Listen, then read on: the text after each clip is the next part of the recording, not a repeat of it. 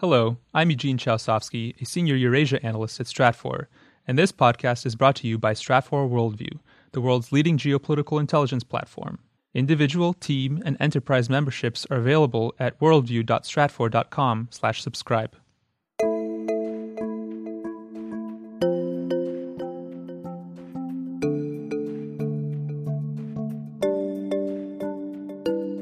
There's a major banking crisis. Hundreds of banks have been closed down in recent years. A good number of the big state firms have been asking for bailouts. Regional governments are tottering towards bankruptcy. All of this has really threatened the Kremlin's ability to maintain economic stability. Welcome to the Stratfor Podcast, focused on geopolitics and world affairs from Stratfor.com. I'm Joshua Cook, sitting in for host Ben Sheen. While the rest of the world is still talking about the 2016 U.S. presidential election and claims of Russian involvement more than a year later, Russia is preparing for its own presidential election season coming up in 2018.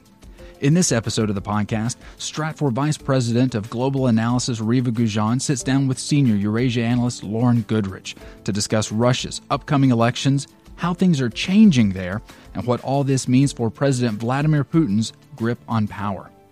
Thanks for joining us.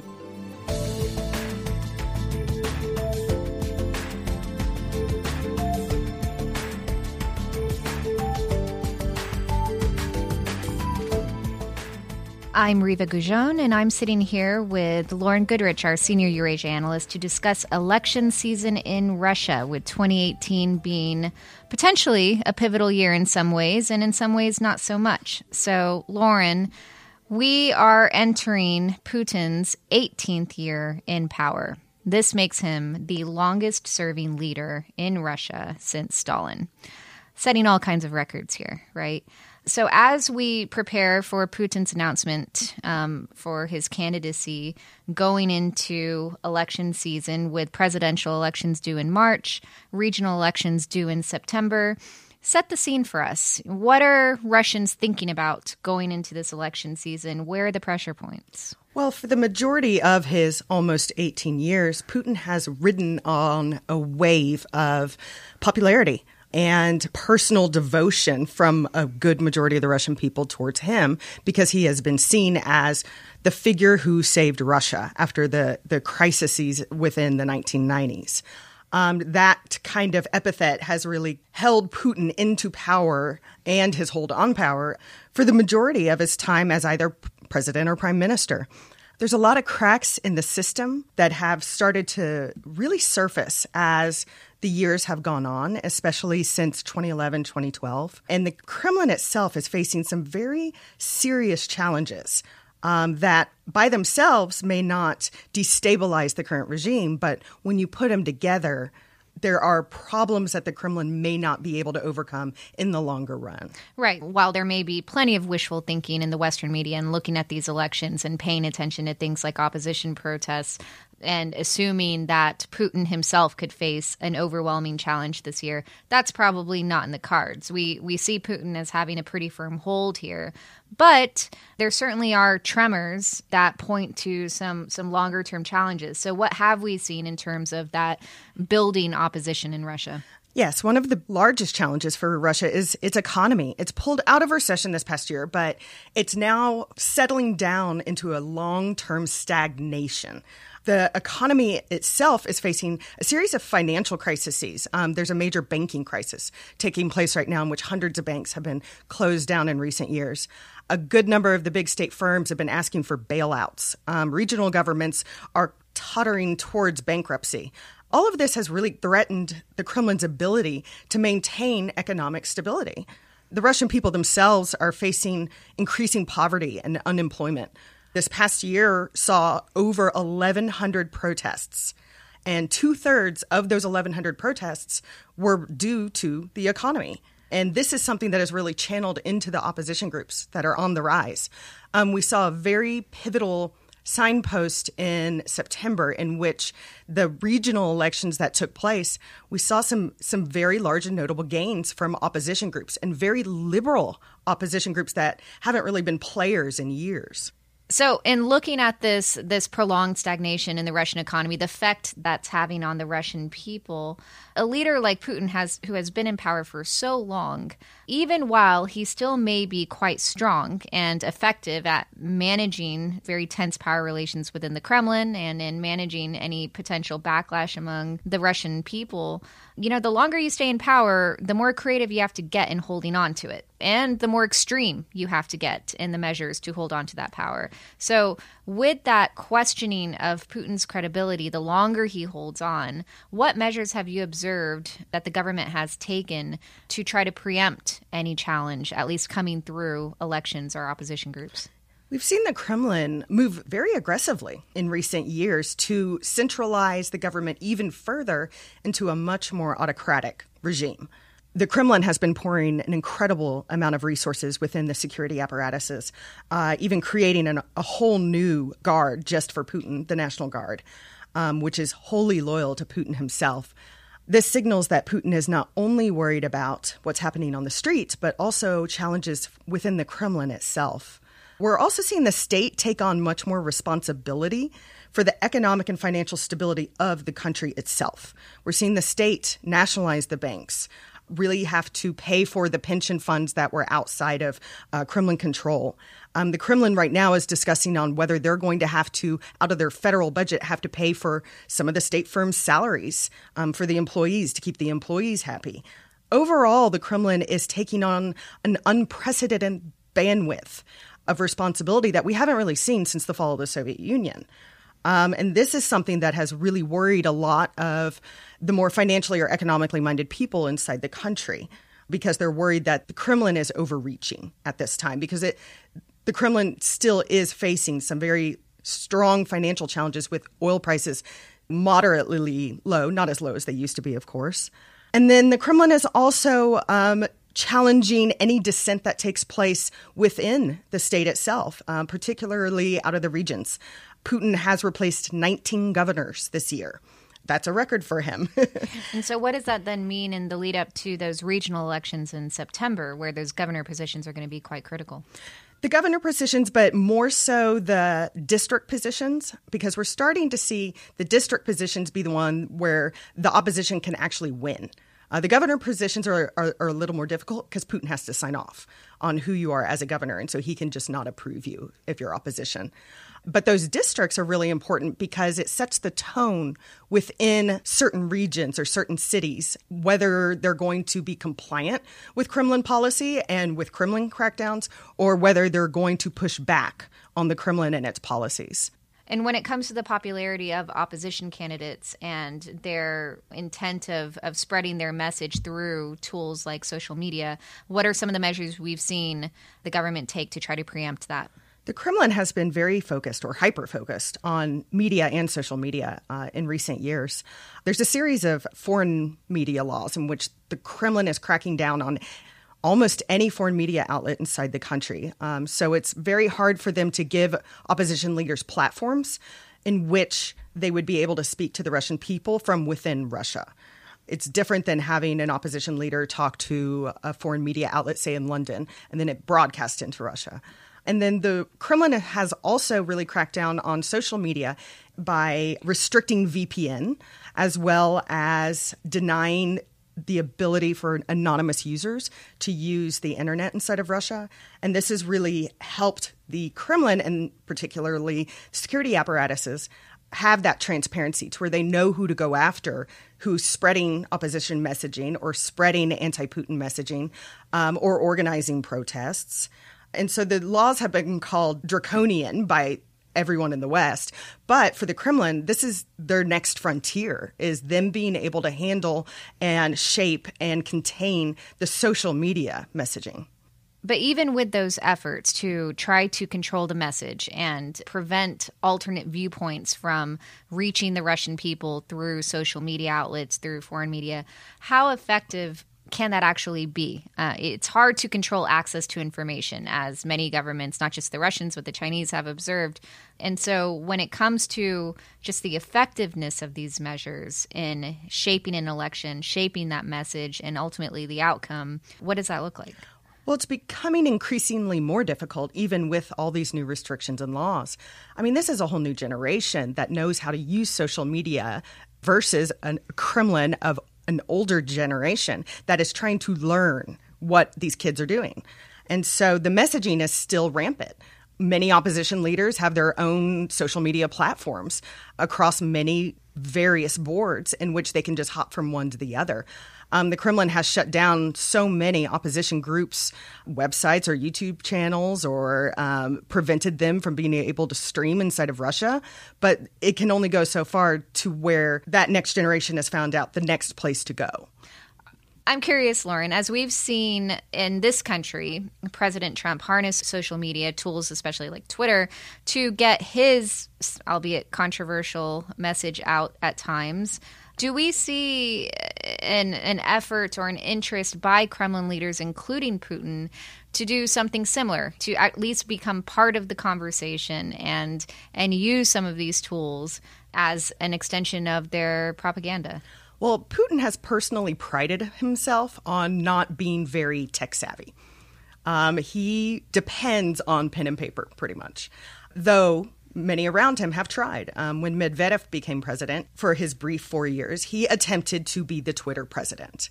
He saw what was taking place here in the United States and tried to take advantage of that. And I mean, there was the tour of the Apple, iPhone factory in California, and he got the latest model. And he was on Twitter quite a bit. However, it just never took to the people.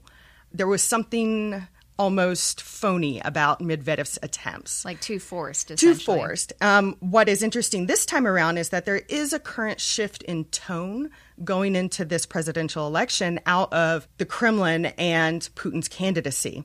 There have been leaks out of the Kremlin in recent weeks that Putin is not going to be issuing his very traditional, lengthy diatribes in the media that no one reads. Instead, he's going to likely do these small, short sound bites that social media can pick up instead of going to traditional media and having a 3-page op-ed. And so Putin is trying to make things shorter, more compact, more digestible. That way they can get it onto the platforms that this next generation reads. We'll get back to our conversation on Russia and the upcoming 2018 elections there in just a moment. But first, we want to share a brief commentary from Stratfor Chief Security Officer Fred Burton, reflecting on another point in history where Russian intelligence was very much focused on the U.S. presidency.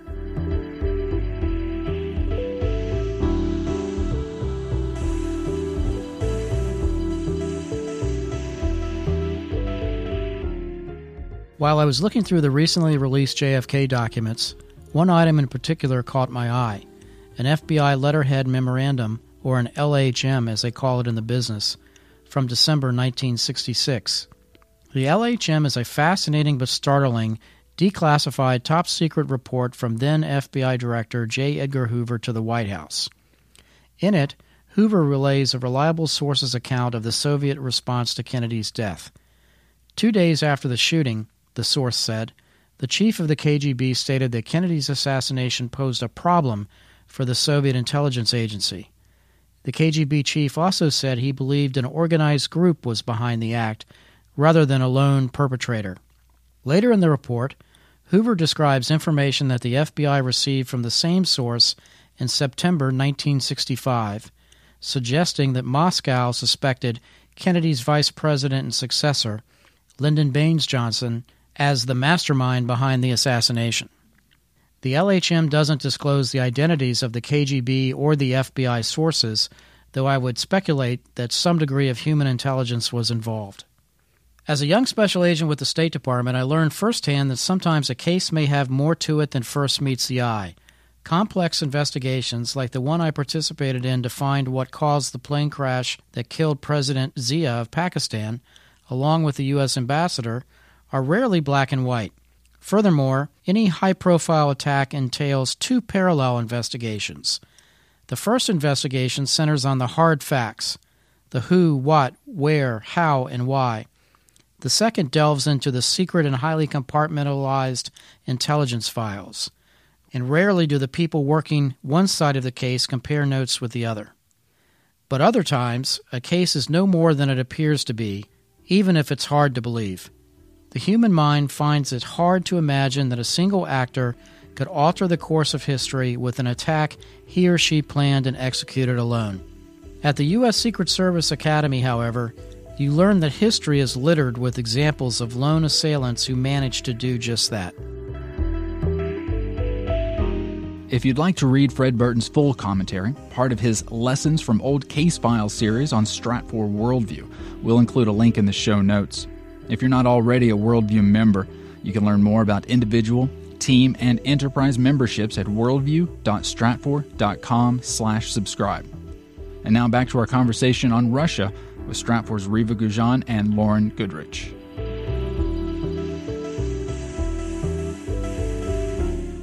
So we are seeing some adaptation, by Putin and members of the Kremlin to appeal to this generation, but there's still a bigger challenge ahead, wouldn't you say, when we look at especially those born after the fall of the Soviet Union, who don't share necessarily the experience of their elders in the very tumultuous 90s and seeing kind of the negative effects of embracing too liberal policies or, seeking engagement with the West. And so in trying to appeal to this emerging demographic, what are the challenges that lie ahead? This is a very different new generation coming out inside of Russia.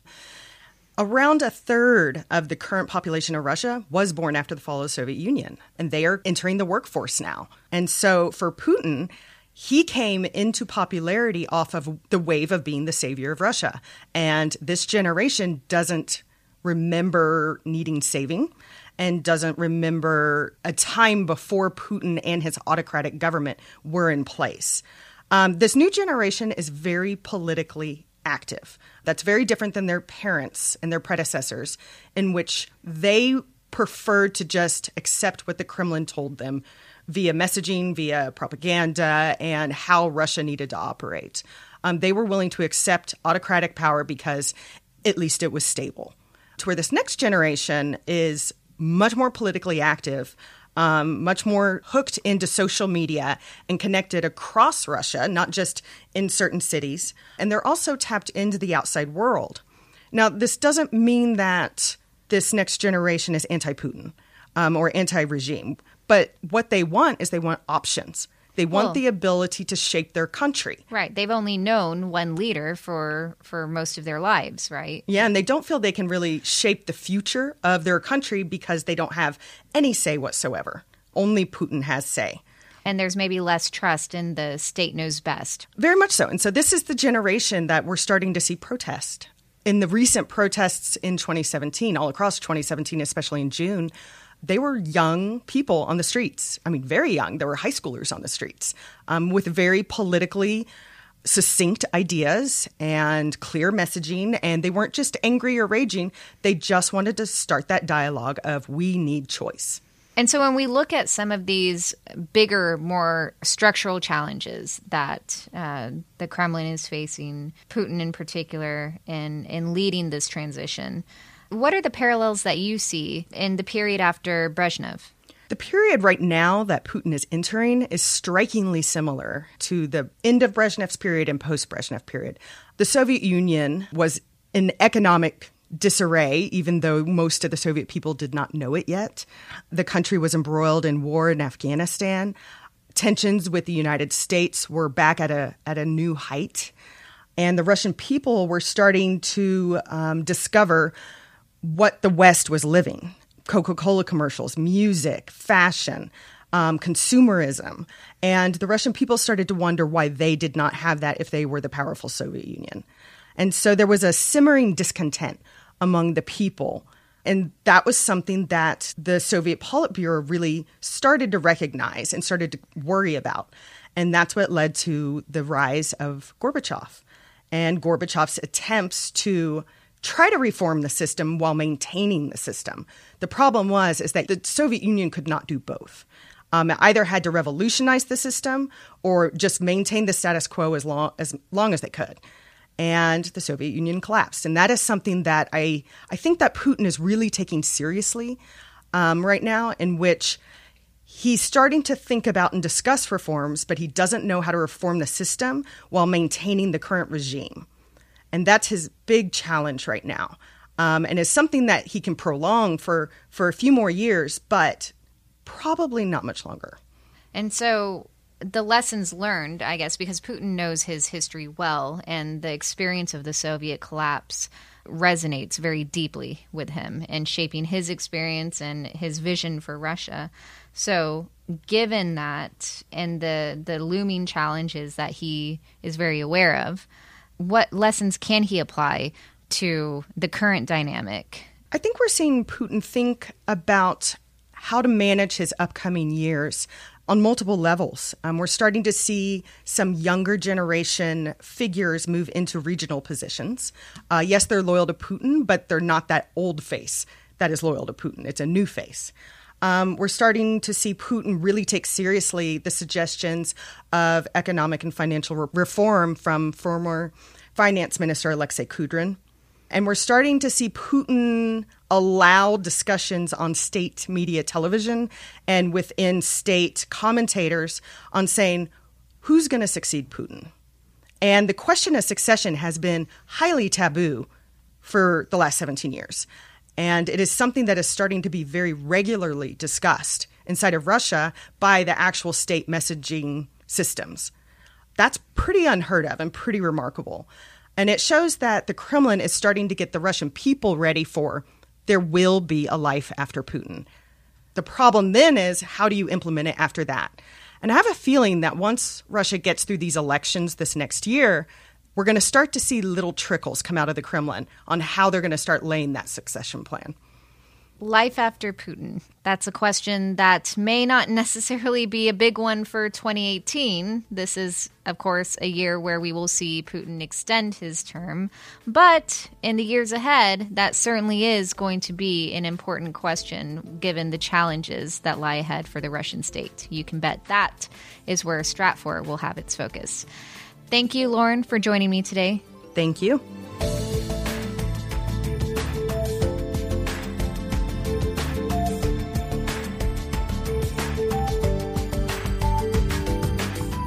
That's it for this episode of the podcast.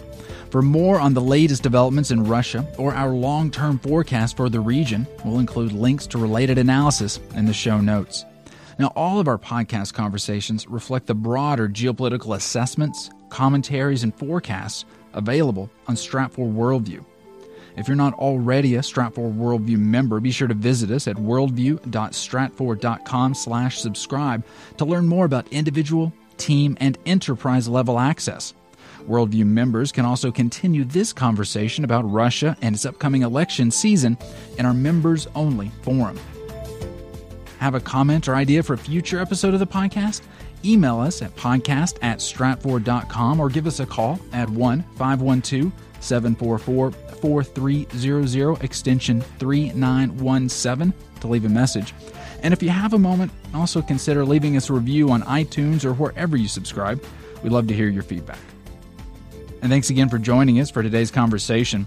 For more geopolitical intelligence, analysis, and forecasting that brings global events into valuable perspective, follow us on Twitter @Stratfor.